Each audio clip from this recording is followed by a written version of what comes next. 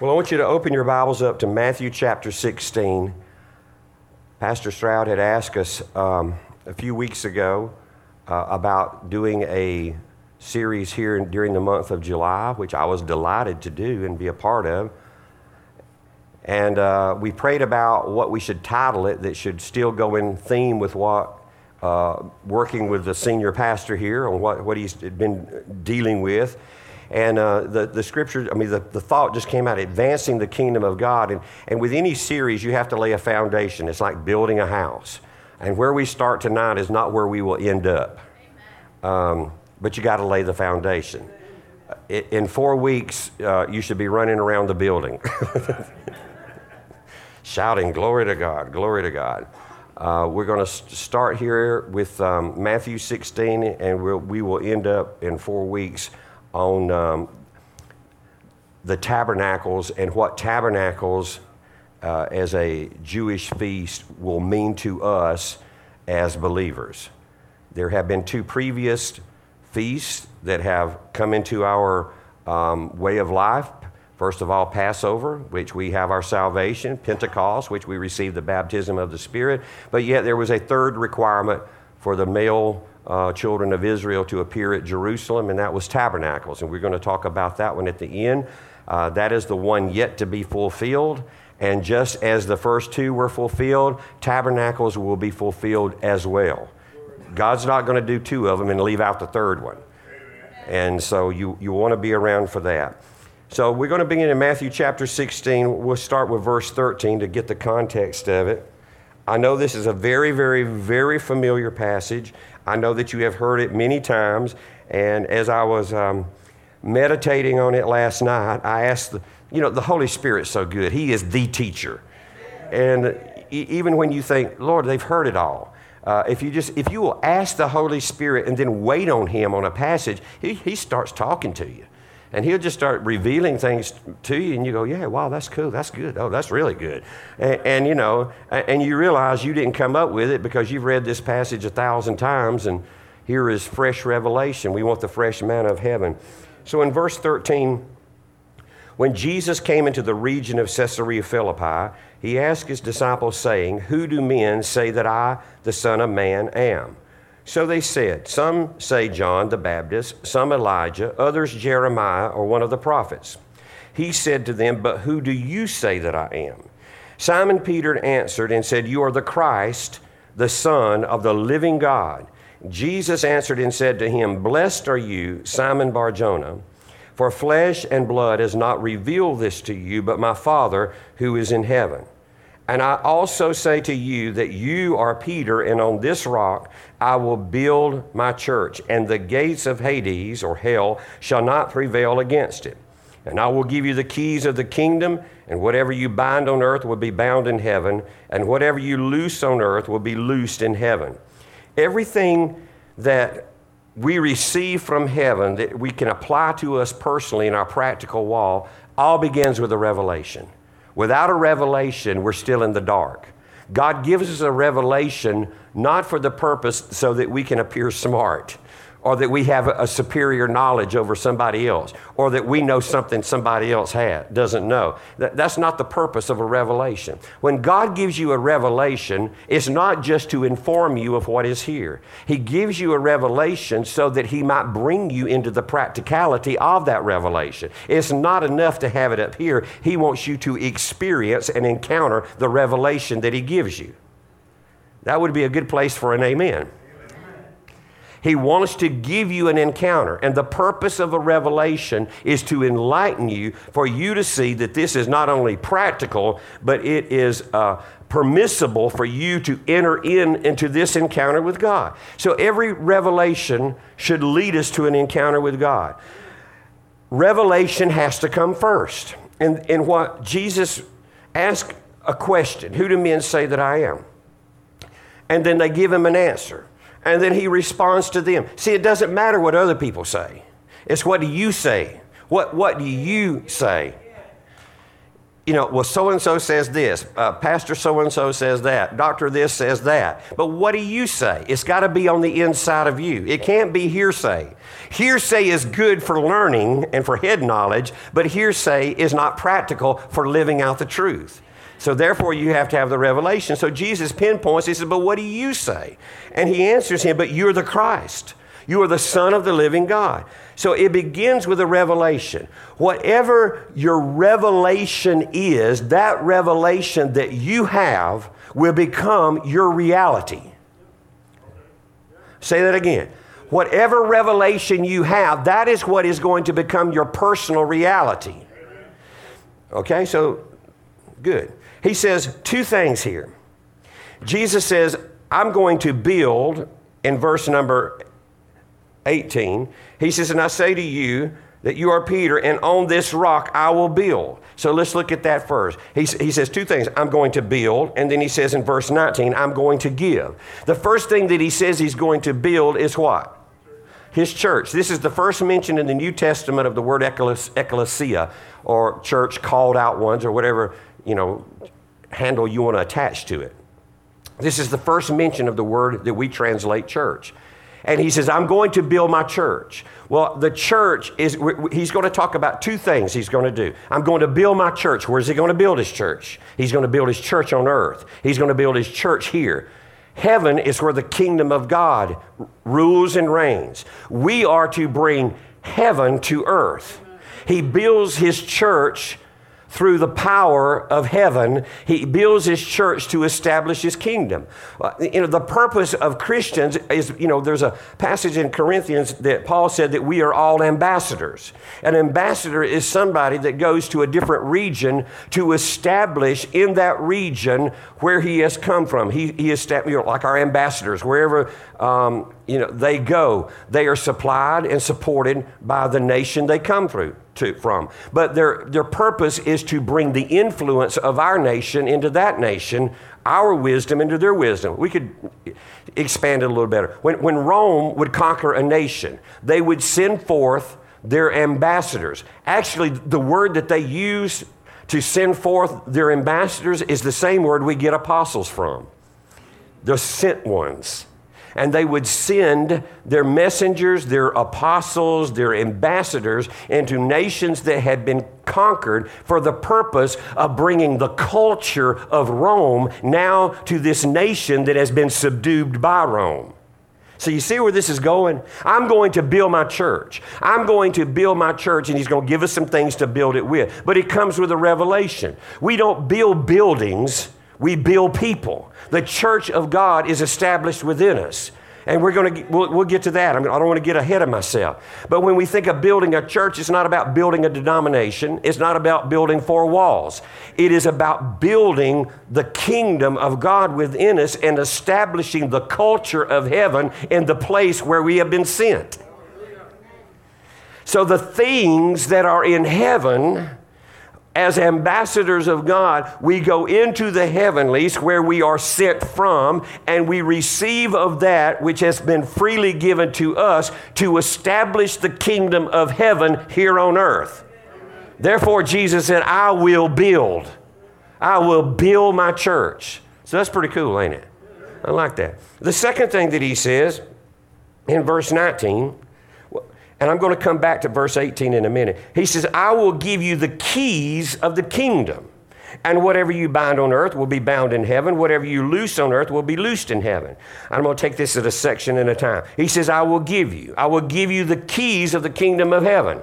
Okay, if our access of everything that we receive that we are to bring into this realm to build with is heaven, then we have to have keys from heaven to use here on earth to establish that kingdom that we've been sent to build.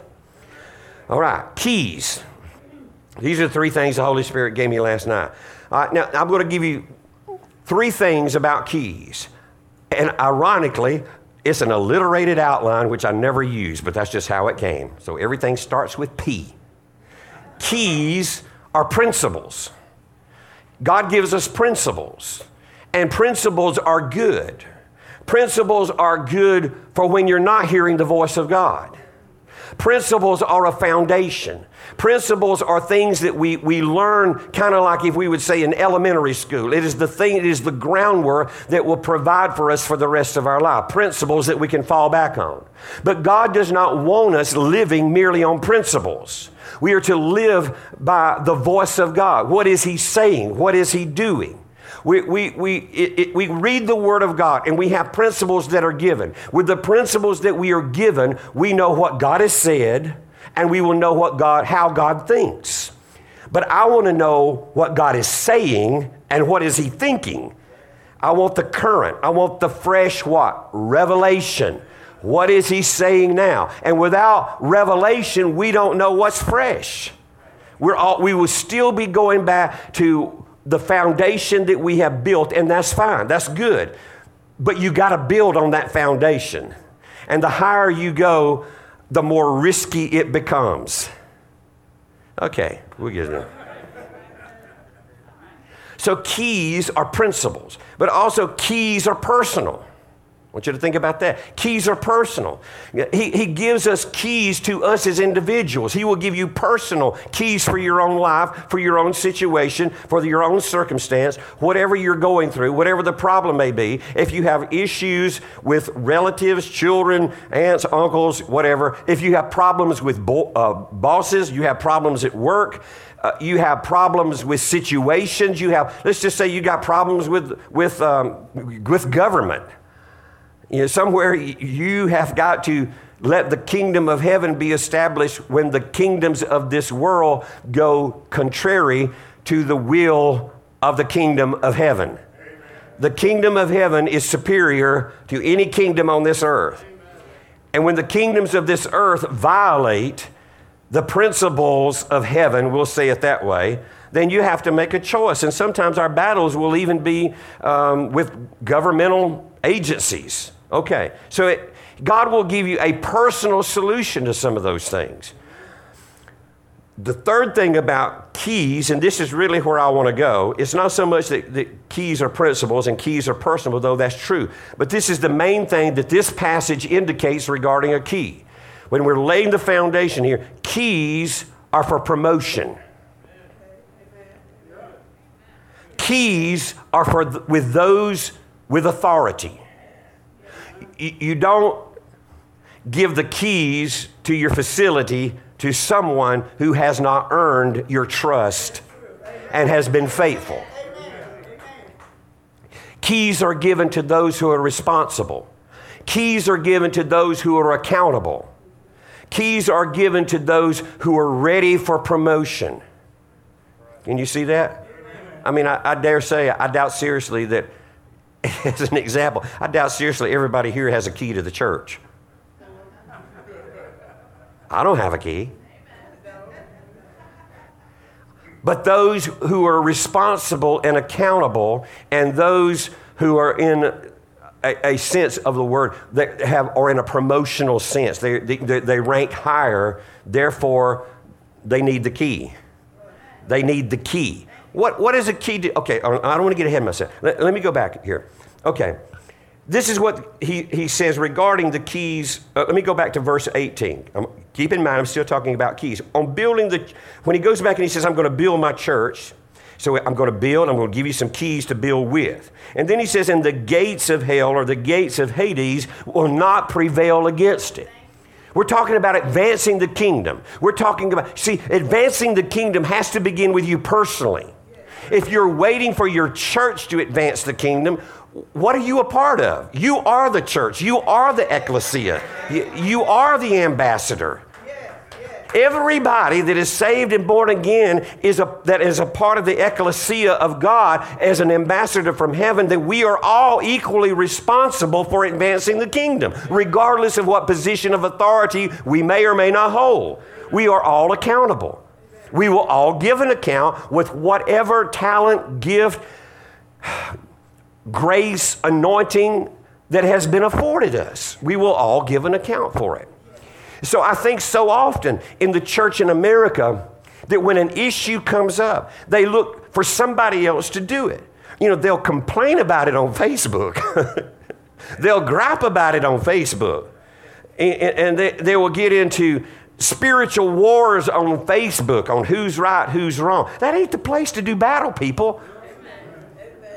You're wasting your time. That is not the battlefield. The battlefield is in the heavenlies. You see, God gives you keys to enter into a heavenly realm and to do battle there. Now, you see, the church, we're supposed to be militant in the way we act, but we're not supposed to be militant against people. We're to be militant against the spirits that's controlling the people. We wrestle not with flesh and blood. So therefore, we are given these keys for the purpose of advancing the kingdom. Don't think of the kingdom as something that is beyond you, because every joint supplies. For the kingdom of God to advance, then every one of us individually will have to accept our own personal responsibility. We will have to get the revelation that God is speaking to us for ourselves, and then we will have to apply. Okay, here's the thing about keys and going against the gates of hell. When you read that passage, and for years growing up, and I know I've read this thousands of times. Growing up, I would read this passage about the gates of hell will not prevail. What I had in my mind, I just had, all these believers in the church, and we're just storming the gates of hell, and we're pounding on it, kind of like the Vikings or something, going to go conquer a city or something, we're, letting them have it and all that stuff. But when you read this, that's not how we fight, people. We don't go and flail our arms in the air, hitting aimlessly. We have a directive. Now, here's the cool thing about a key that the Lord gave me. He said, you don't go and beat the door down. You have a key. You go and you unlock the door and open it. That's pretty simple. It's pretty straightforward. If you got a key, you just open the door. That's why the gates of hell ain't going to prevail. You see, Jesus has the keys of death, hell, and the grave. And according to Ephesians 1 and verses 27 through 28, 29, that last few verses of chapter 1, he says he gave the keys to us, the authority to us. Keys represent authority. We've been given the authority to go and lock and unlock. Okay, good stuff. So you can't break down the gate. You don't need to break down the gate. You just go open it. That's just so cool. I love it. Keys give you access to something that was previously inaccessible. Keys give you access to something that was previously locked. Keys give you access to something that before you had the key, you had no way of getting.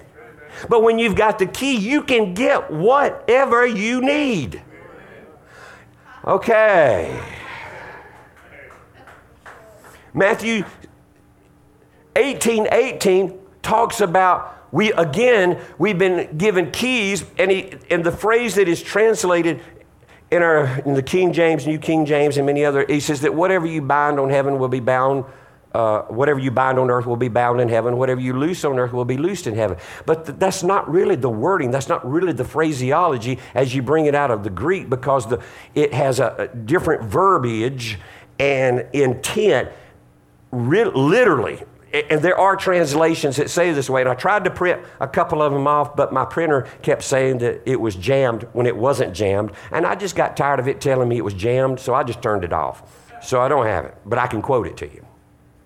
So he says, whatever you bind on earth will be bound in heaven, whatever you loose on earth will be loosed in heaven. But the tense of the verbs there, it is not us. Two things. Number one, he says whatever.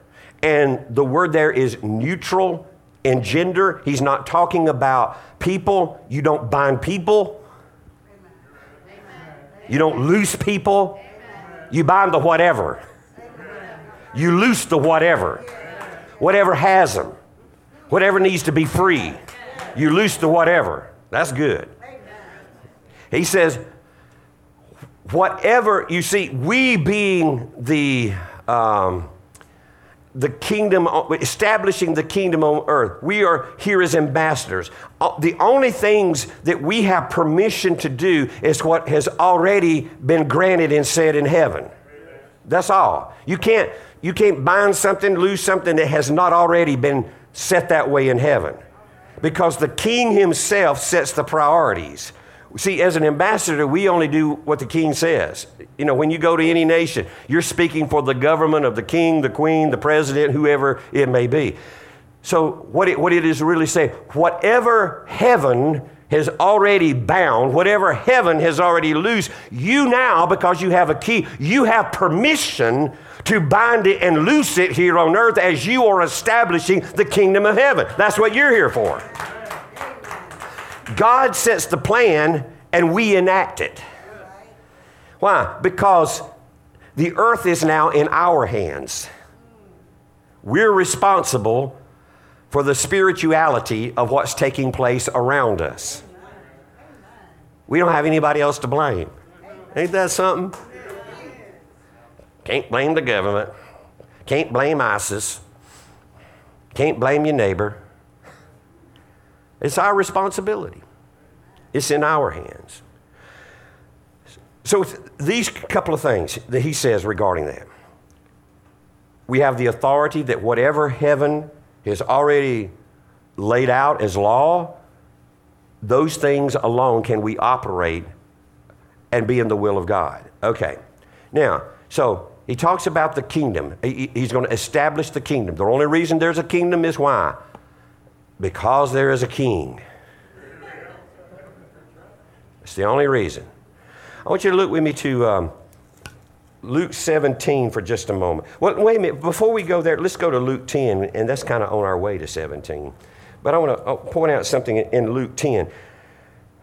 By everything I've just said, I want you to see it practically, what Jesus had said in Matthew 16. I want you to see how it worked out while he was still on the earth. So in Luke 10, verses 17, it begins like this. Then the 70 returned with joy. What'd they return with? Joy. If you return with joy, that means you had a good outing. Things went well. He sent them out to do what? Preach and demonstrate the kingdom of God. So they come back with joy. You know why they come back with joy? Because Romans 14:17 says the kingdom of God is not eating and drinking, not meat and drink, but it's what?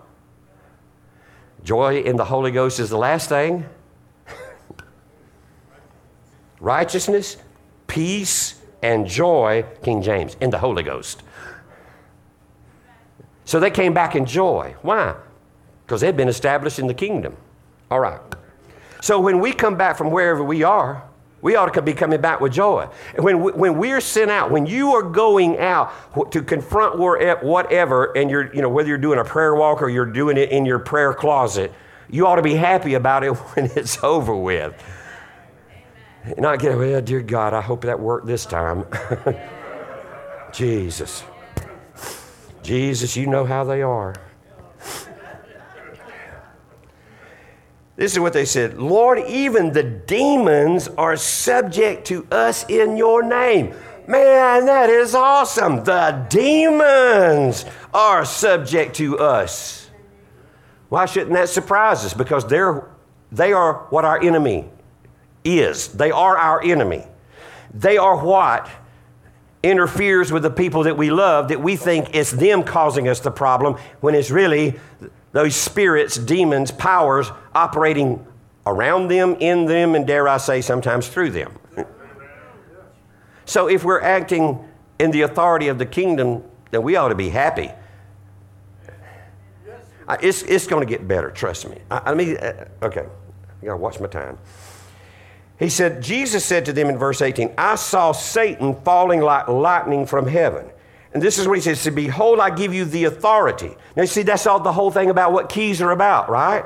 That's what we established. Keys are about authority. It's about promotion. I give you the authority to do what? To trample on serpents and scorpions and over how much of the power? All of the power of the enemy, and nothing shall by any means hurt you. Nevertheless, do not rejoice at this, that the spirits are subject to you, but rather rejoice because your names are written in heaven. It's like Jesus is saying, this is commonplace. Everywhere you go, the demons are under your control, not they. I got a real good translation that will put it in practical sense, because when you read, sometimes you need a fresh revelation, and it's so easy to get a fresh revelation if you see it in a different way. And I am just so happy with this new translation. It's not even all out yet. It's called the Passion Translation, and I absolutely love it. And just briefly, the Greek is just really a very straightforward language. It's very heady. It's very intellectual. It's very cut and dry. The Hebrew has a very colorful language, expressive language, as well as the Aramaic. And the Aramaic expresses things in a greater way than just the cut and dry, okay, I give you the keys, da-da-da-da. And this has mostly been translated from the Aramaic version, and I have a copy of Luke and Acts here. But I want you to hear this. I mean, this is just so cool. What I just got through reading you. Jesus replied, while you were ministering, you got that? While you were ministering, I saw Satan topple until he fell suddenly from heaven like lightning to the ground. Now you understand that I have imparted to you all my authority to trample over his kingdom. You will trample upon every demon before you and overcome every power Satan possesses. Absolutely nothing will be able to harm you as you walk in this authority. However, your real source of joy isn't merely that these spirits submit to your authority, but that your names are written in the journals of heaven and that you belong to God's kingdom. This is the true source of your authority. The true source of your authority is that you're operating from the kingdom above. You belong up there. You're just a pilgrim passing through down here. That's where our true joy is. We're already seated in heavenly places with Christ. Before the foundation of the earth, you were already handpicked out by the election of grace to be where you are today. This is the most exciting time. I'm so excited to be living now. A few months ago, people were telling me I'm going to be dead. I'm going to die. Set your house in order. Hey, I'm living. Praise God. I'm more alive now than I've ever been. I'm excited. I'm just happy to be here tonight. Glory to God. Now listen to what Jesus says about this. He continues by saying, he says, nevertheless, don't rejoice, but rejoice that you're a part of the kingdom above, the kingdom of heaven. And when he goes into a prayer in verse 21, he says, in that hour, Jesus rejoiced in the Spirit, because we are spiritual people. You got a physical body having a temporary affair down here with earth. But you are an eternal spirit. You are an eternal being just hanging out here for a short period of time. He says, I thank you, Father, Lord of heaven, that you have hidden these things from the wise and the prudent and revealed them to babes. The revelation that you receive it with humility and childlike faith. If you want a revelation from God, you just come to him and you just humble yourself and you say, Lord, I don't have a clue. I know there's so much more here and I've read so much. Just tell me, what are you saying? Just open my ears to hear. Now, and the thing is, you have to sit and wait on God. People just, well, I didn't hear anything. You just keep reading. He talks about it in the book of Joshua. For him to be successful in chapter 1, verses 7 through 9, he tells him, only be strong and very courageous. But he tells him to meditate in the Word of God day and night. Meditate on the Word. And the word meditate literally is an agricultural term for sheep or a cow chewing on the cud. You just meditate, you just mull it over, you mumble it over, you think about it, you meditate on it. And as you meditate on it, the revelation begins to come in a greater form and greater degree. This is what's so exciting to me about the Word of God. It never gets old, it never gets dull, and it never runs out of anything to say. Hallelujah. It's a living Word. Thank you, Jesus. The revelation that we receive is an ongoing revelation. It's an ongoing, it is a progressive revelation. Every revelation that the Lord will give you, it's not the end within itself. He will give you a revelation. He's giving us a revelation right now. But what I'm saying right now is not the end, because it will be a continuous, progressive revelation. More will come. And more will come than what we've heard now. More will come next week. More will come with you. As you take this home and just look at it and begin to read it, more will come with you. It's eternal. The Word of God lives. If the Word of God was dead, then we just read everything that we will ever need to hear. If it's dead. But Jesus said in John chapter 6, verse 63 or somewhere in that neighborhood, he said that the Word of God, he said, my words are spirit and they are life. Jesus rejoiced in the Spirit. We have to meditate in the Spirit. We have to pray in the Spirit. We have to live in the Spirit. The spiritual world is where we belong.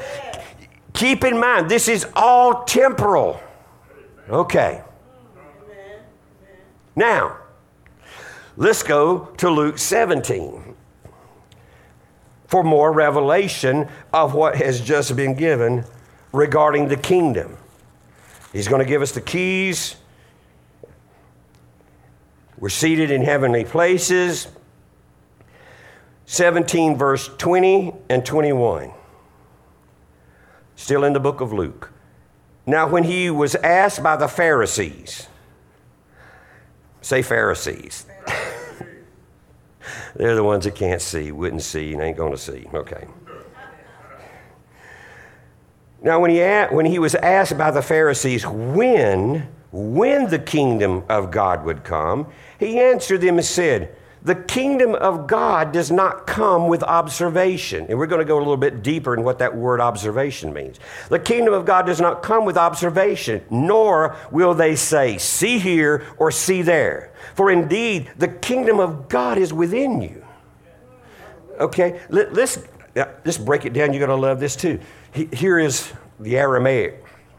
Jesus responded, the kingdom realm of God does not come simply by obeying principles or by waiting for signs. The kingdom is not discovered in one place or another, for the kingdom realm of God is already expanding within some of you. When you say, why does he say it's expanding in some? Because within the Pharisees whom he was addressing, it was not expanding. The kingdom wasn't even there. He goes on to say, regarding the kingdom with Pharisees, he said, you even prevent those who are trying to enter from coming in. You stop them from coming in. Amen. Nothing has changed in 2,000 years. There are still Pharisaic religious leaders that are trying to prevent the people of God from entering into the kingdom of God. One of the reasons why they want to do that is because it keeps everything clean. And I don't mean this in a racial word, clean, white, and tidy. You know, everything's just spotless. We're going to keep everything clean. Everything's going to be all right. Because when you begin to enter the spiritual realm of God, you're going to open up some doors that you're going to think about after you open them.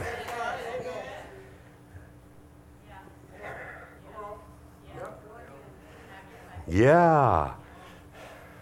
What does he mean by that? Do I really need a key? Listen, he's not going to give you the key until you are ready to open the door. A few years ago, and I've told some of you this, that a few years ago, when we were in Kenya with this prophet Owar, that he starts every crusade by saying, the glory of God is coming. They don't open it up with singing. They don't have an hour of praise and worship. He don't get up and preach first. They don't take testimony. He says, God is coming. That's a great way to start a meeting. Think about it. God's coming. And he pointed over to one side of this vast field with people as far as you could see, 1.5 million people, and many on the outside because they couldn't get in. We had about 1 million people inside, and there was another 500,000 on the outside listening by speakers. And I didn't know what to expect. But when he got up on the platform and he said, only in Kenya do we begin meetings like this. He said, the glory of God will come from this direction. And he talked for about 2 minutes.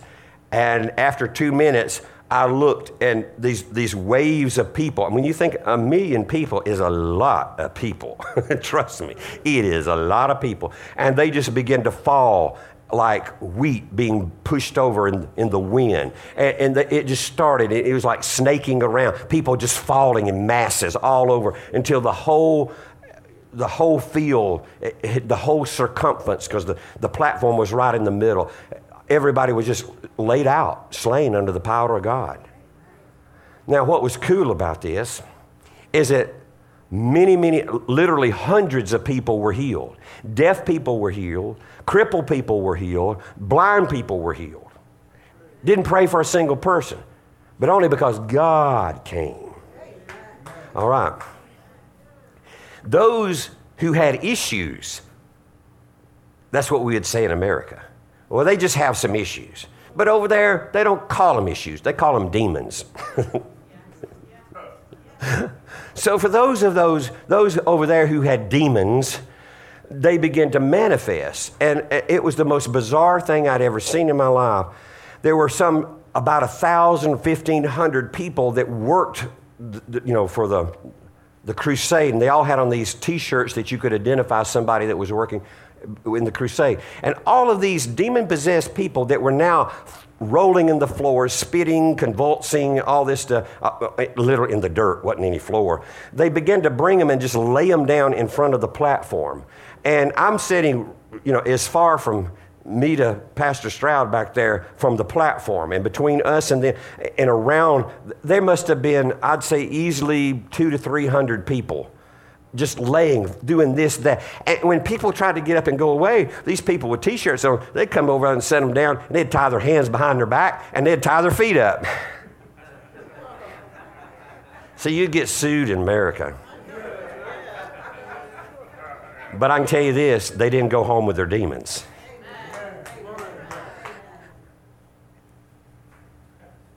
I think we ought to have one legal Sunday to do that. What do you think? What do you think, Elder Ware? Would that work? Just one Sunday that it would be legal. You could just tie them up, and at least they'd go home free. That'd be the. So these keys, these things, these keys, it allows us into this kingdom to not only deal with issues or demons, but it's not just to deal with it, but it is to set the captives free. That is the whole purpose. All right.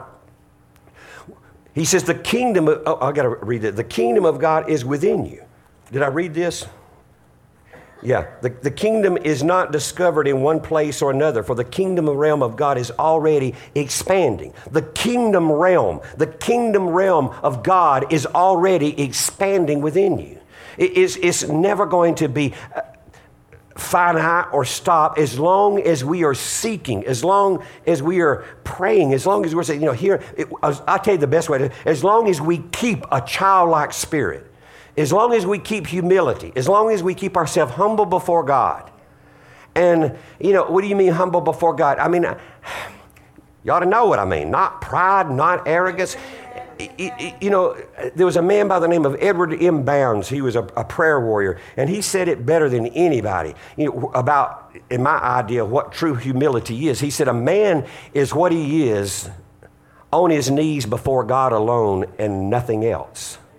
A man is what he is on his knees before God alone and nothing else, because there's no one to impress. And when we come out of those secret places of prayer and intimacy in the kingdom of God, we come out clothed in the glory. We should come out with that ever-expanding well within us. Every time that we come to church, we ought to be carrying more glory than we were before. Now, here's the thing. This is what I believe, what I'm going to kind of rest this on tonight and kind of wind this down on tonight. And you can start my music if you don't mind. So I'll have a little time at the end. So that we end up in, 4 weeks from now on what I really believe the kingdom within us is going to look like. Even having said all this, even having read all this, even seeing, even going, hey, man, that's cool. Yeah, wow, we can open the door. We can open the gate. We can walk in. We don't need to beat it down. The thing about the kingdom, down just a little bit, the thing about the kingdom and having a key is that it takes all of the strife and all of the work out of it. It takes all of the human effort out of it. So many of us as Christians, especially as leaders, we struggle so much. We strive so much. Am I helping anybody? Am I only talking to me? We feel the responsibility that we have to get in there and do it. We feel accountable that if I don't do this, if I don't do that, then I'll fail when I get up and minister, or I'll fail when I sing, or I'll fail when I go pray for that person at the hospital, or I'll fail when I witness to my neighbor next door. And we strive on the inside with that. But you see, if we understand the revelation of the kingdom, it's no longer us. I'm going to show you. He said, the kingdom of God is within you. Yes? The kingdom of God is within you. What Jesus was revealing to them in Matthew chapter 16 is what we would call a mystery. A mystery of the Bible is not like a whodunit. A mystery of the Bible is something that was hidden previously, but now is being made manifest. It is being revealed to us. What was previously hidden, we now see and we understand plainly. The kingdom of God is within you. The kingdom. Everything that you have. Paul expands on this. And we know this passage. Listen, we know this passage. I have quoted it here before. But last night, when the Holy Spirit was showing me some of this stuff about the keys and the kingdom is within us. The kingdom of God, listen, this is so good. The kingdom, when you think of yourself, if you're looking inside yourself and you're seeing a great big field and there's a moat and then there's walls and there's a kingdom on the inside, if that's what you're seeing, you're looking at the wrong thing. If that's what you're imagining, the kingdom of God is within me, and you picture some realm of heaven, it's the wrong thing you're imagining. You see, God gives us an imagination. And every morning I start out praying, Lord, wipe the slate of my imagination clean today. Anything that is filtered in the last 24 hours that shouldn't be there, just give me a clean slate. Let me start off that way. The kingdom, are you ready for this? Paul revealed the mystery. He revealed the kingdom. He showed us what the kingdom is. He says, I now rejoice in my sufferings for you, and I fill up in my flesh what is lacking in the afflictions of Christ for the sake of his body, which is the church. Which is the church. Okay? I'm going to build what?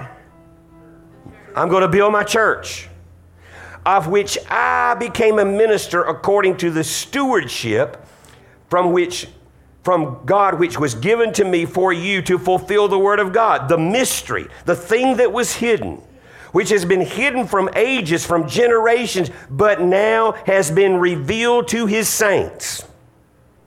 To them, God willed. It was God's desire. It was God's plan to make known unto us the riches of the glory of this mystery of the kingdom within us. And he says, is Christ in you, the hope of glory. The kingdom is in a person. When you look inside for the kingdom, don't look for walls, look for Christ. Look for Jesus. Jesus is the one that is established in you as the kingdom. Glory to God. Thank you, Jesus. Thank you, Jesus. Kingdom of God is within you. I'm going to find that. No, I didn't bring that one. I have one with Colossians as well. The kingdom is within you. The kingdom, Christ, the King. Where does the King reign? He reigns right here. Therefore, whatever thing that I may, not a whoever, but whatever thing that I may encounter, I already have victory over it because the one who conquered it is already in here. I am carrying the conqueror with me. You see, when you speak, he says, I'm giving you authority, keys or authority. When you speak into situations, when you speak into the heavenlies, When your words that are coming out of your mouth, they're coming out representative of the King who has already conquered it for you. And see, you're not speaking of your authority. You're speaking of his authority. Therefore, when you say, you're going to have to change, that's all there is to it. He says, whatever thing. So there's binding and loosing of things. You have, children, grandchildren, relatives, messed up on drugs, dope, alcohol, whatever. It's not them. It's that spirit, that addiction. And that addiction is a spirit. You see, we would have a lot more success in America in dealing with these things if we ever recognized what it was dealing with them. Well, they may had mama issues growing up, or, they had daddy issues. No, they got a demon. Maybe it was passed down, but they got one anyway. Well, it's just a generational curse. No, it's just a generational demon. You're cursing. That demon's just coming right on down the line. But with the words of our mouth, when we speak into the heavenly realm, our battle not being with people, and we speak those things, in the mighty name of Jesus Christ, who has already conquered you, I forbid you to operate in their lives anymore. And I release their mind to be able to think and to receive. I release the Holy Spirit over them to bring conviction. One of the translations that I was going to print off and bring to you about binding and loosing, it said this. It says that whatever you release on earth, whatever has already been released in heaven, and whatever you imprison on earth is already imprisoned in heaven. Think of it that way. I'm taking authority over lack. I imprison you. If something's in prison, then it no longer has access to us. The whole thing, all of this rest of everything I've said, I'm talking to myself here as well, okay? I'm not just talking to y'all, I'm telling me as well. I can't live merely on a short-term revelation. This revelation has got to bring me into the encounter that has been revealed. I have to press into it. I have to believe it. I have to accept it. I was talking with, and I'm done. I was talking with a friend of mine today. Well, he's the pastor, one of the pastors of the church in Marietta that we're using on Sunday nights. And we were talking about some of these, I have had as you know, I've had the privilege of meeting and knowing and spending time with three great, what I call high-level prophets from Africa. One from Nigeria, T.B. Joshua, one from Kenya, Dr. Edward Owar, and one from Zimbabwe, who was a good friend of mine, and I ministered in his church in England a couple of different times, and that's Prophet Hubert Angel. So I know these, and I know him, I know Prophet Angel better than any of them. I spent time with him, ministered with him, I prayed with him. We used to talk on the phone a lot. So what I'm saying is that what I want to tell you is this: when we understand this kingdom and everything that I'm talking about, and this authority and these keys that we've been given, it's not just to make us, like some spiritual intellectual, but it's for us to use these things. Not just use them, but it's for us to operate. And when I mean operate, see, I still, like some of you, still have to stay in the realm of the spirit and out of my flesh and out of my mind. Because when we look at things that attack us and come to us from a fleshly perspective, we want to respond to it in a fleshly perspective. And I have to remember that this thing that is here affecting me in the flesh is a thing I only can deal with in the spirit to make the changes. We have to remember you're a spiritual being. I have to remember I'm a spiritual being. I have to learn to understand. I have to think in the spirit realm, not in the natural realm. I have to look in the spiritual realm. The spiritual realm is available to all of us. It's available to you. It's not, point I'm trying to get with these prophets, it's not just limited to prophets or apostles, but there's the realm of the believers. And we are all in this place of the kingdom. We're all in this place of the kingdom. So the least in the kingdom of God is greater than the last Testament prophet, John the Baptist. That's what the Bible says, does it not? That the least in the kingdom is greater than he. Jesus said that, Matthew chapter 14. The least in the kingdom. Wow, the least. A child. This is my son-in-law up here, Dana, and he's got 4 kids. I got 4 grandkids.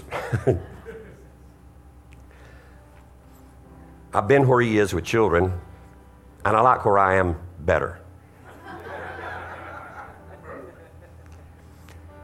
See, when they come to Papa, I just say yes.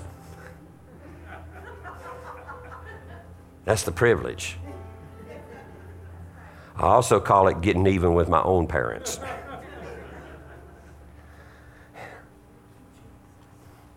I have to take the kingdom as a child. I have to think as a child. I have to believe as a child. When everything in this world tells us to strive for something in a higher natural realm.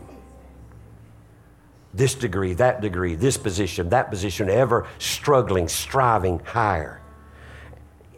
The natural realm says you got to struggle to go higher. And Jesus says to go higher, you have to go lower. He that would be the greatest among you, let him be the servant of all of you. He said, unless you receive the kingdom as a little child, you'll by no means enter in. We have to come as a child. And the point I want to make is we have to continue to think as a child, act as a child, believe as a child. A child believes. A child just believes. If 2 little kids come knock on my door and they say, Papa, can we have M&Ms? Because I got M&Ms because Elder Ware had given me some. I just look under the bed and get out another handful and hand them to them and say, yep, see you later. So we did have to make some adjustments because the only little girl, Maddie, came in there in the room the other day, and so I gave 1 for her and 2 for her brothers. Only we found out later that her brothers never got them. But she had a pocketbook full of M&Ms. But just that simplicity as a child, that's what we have to have. That's what we're expecting. All right, well, nobody told me time, but I'm just going to quit at 8:30, okay?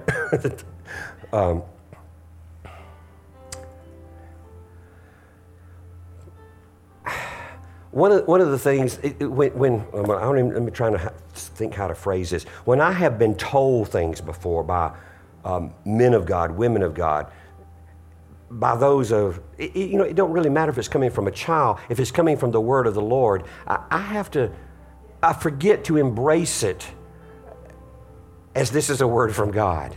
So often I just look, oh, this is what so-and-so said. No, let me back up. No, that wasn't them, that was God speaking. If it's God speaking, it's going to come to pass. So this is what I'm closing with. In 2011, when I was returning from Kenya, and this was the first meeting with Prophet Owar in Kenya, and I met with him. I was catching an 8 o'clock p.m. flight out of Nairobi, flying to Amsterdam. It's like an 8-hour flight, and it was going to be in the wee morning hours when we reached Amsterdam. And I had booked a very time-restraining flight. I just had a little bit of time to get into Amsterdam and catch my next flight because I had booked one to go to Dusseldorf, Germany, and then from Dusseldorf back to Atlanta. And the reason I did that, I could have just stayed there and waited 5 hours from the plane to Atlanta, but I thought I can get home 5 hours sooner. And after you've been in Africa for a couple of weeks, you're ready to get home, trust me.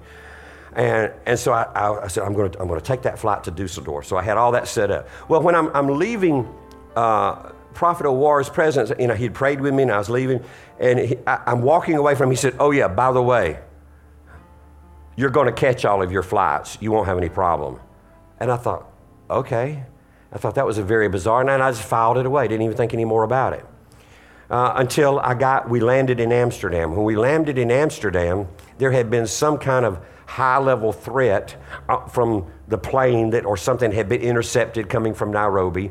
And so what they were doing was stopping every one of us on the gangway coming out off of the plane, and they were going through everybody's passport right there at the door.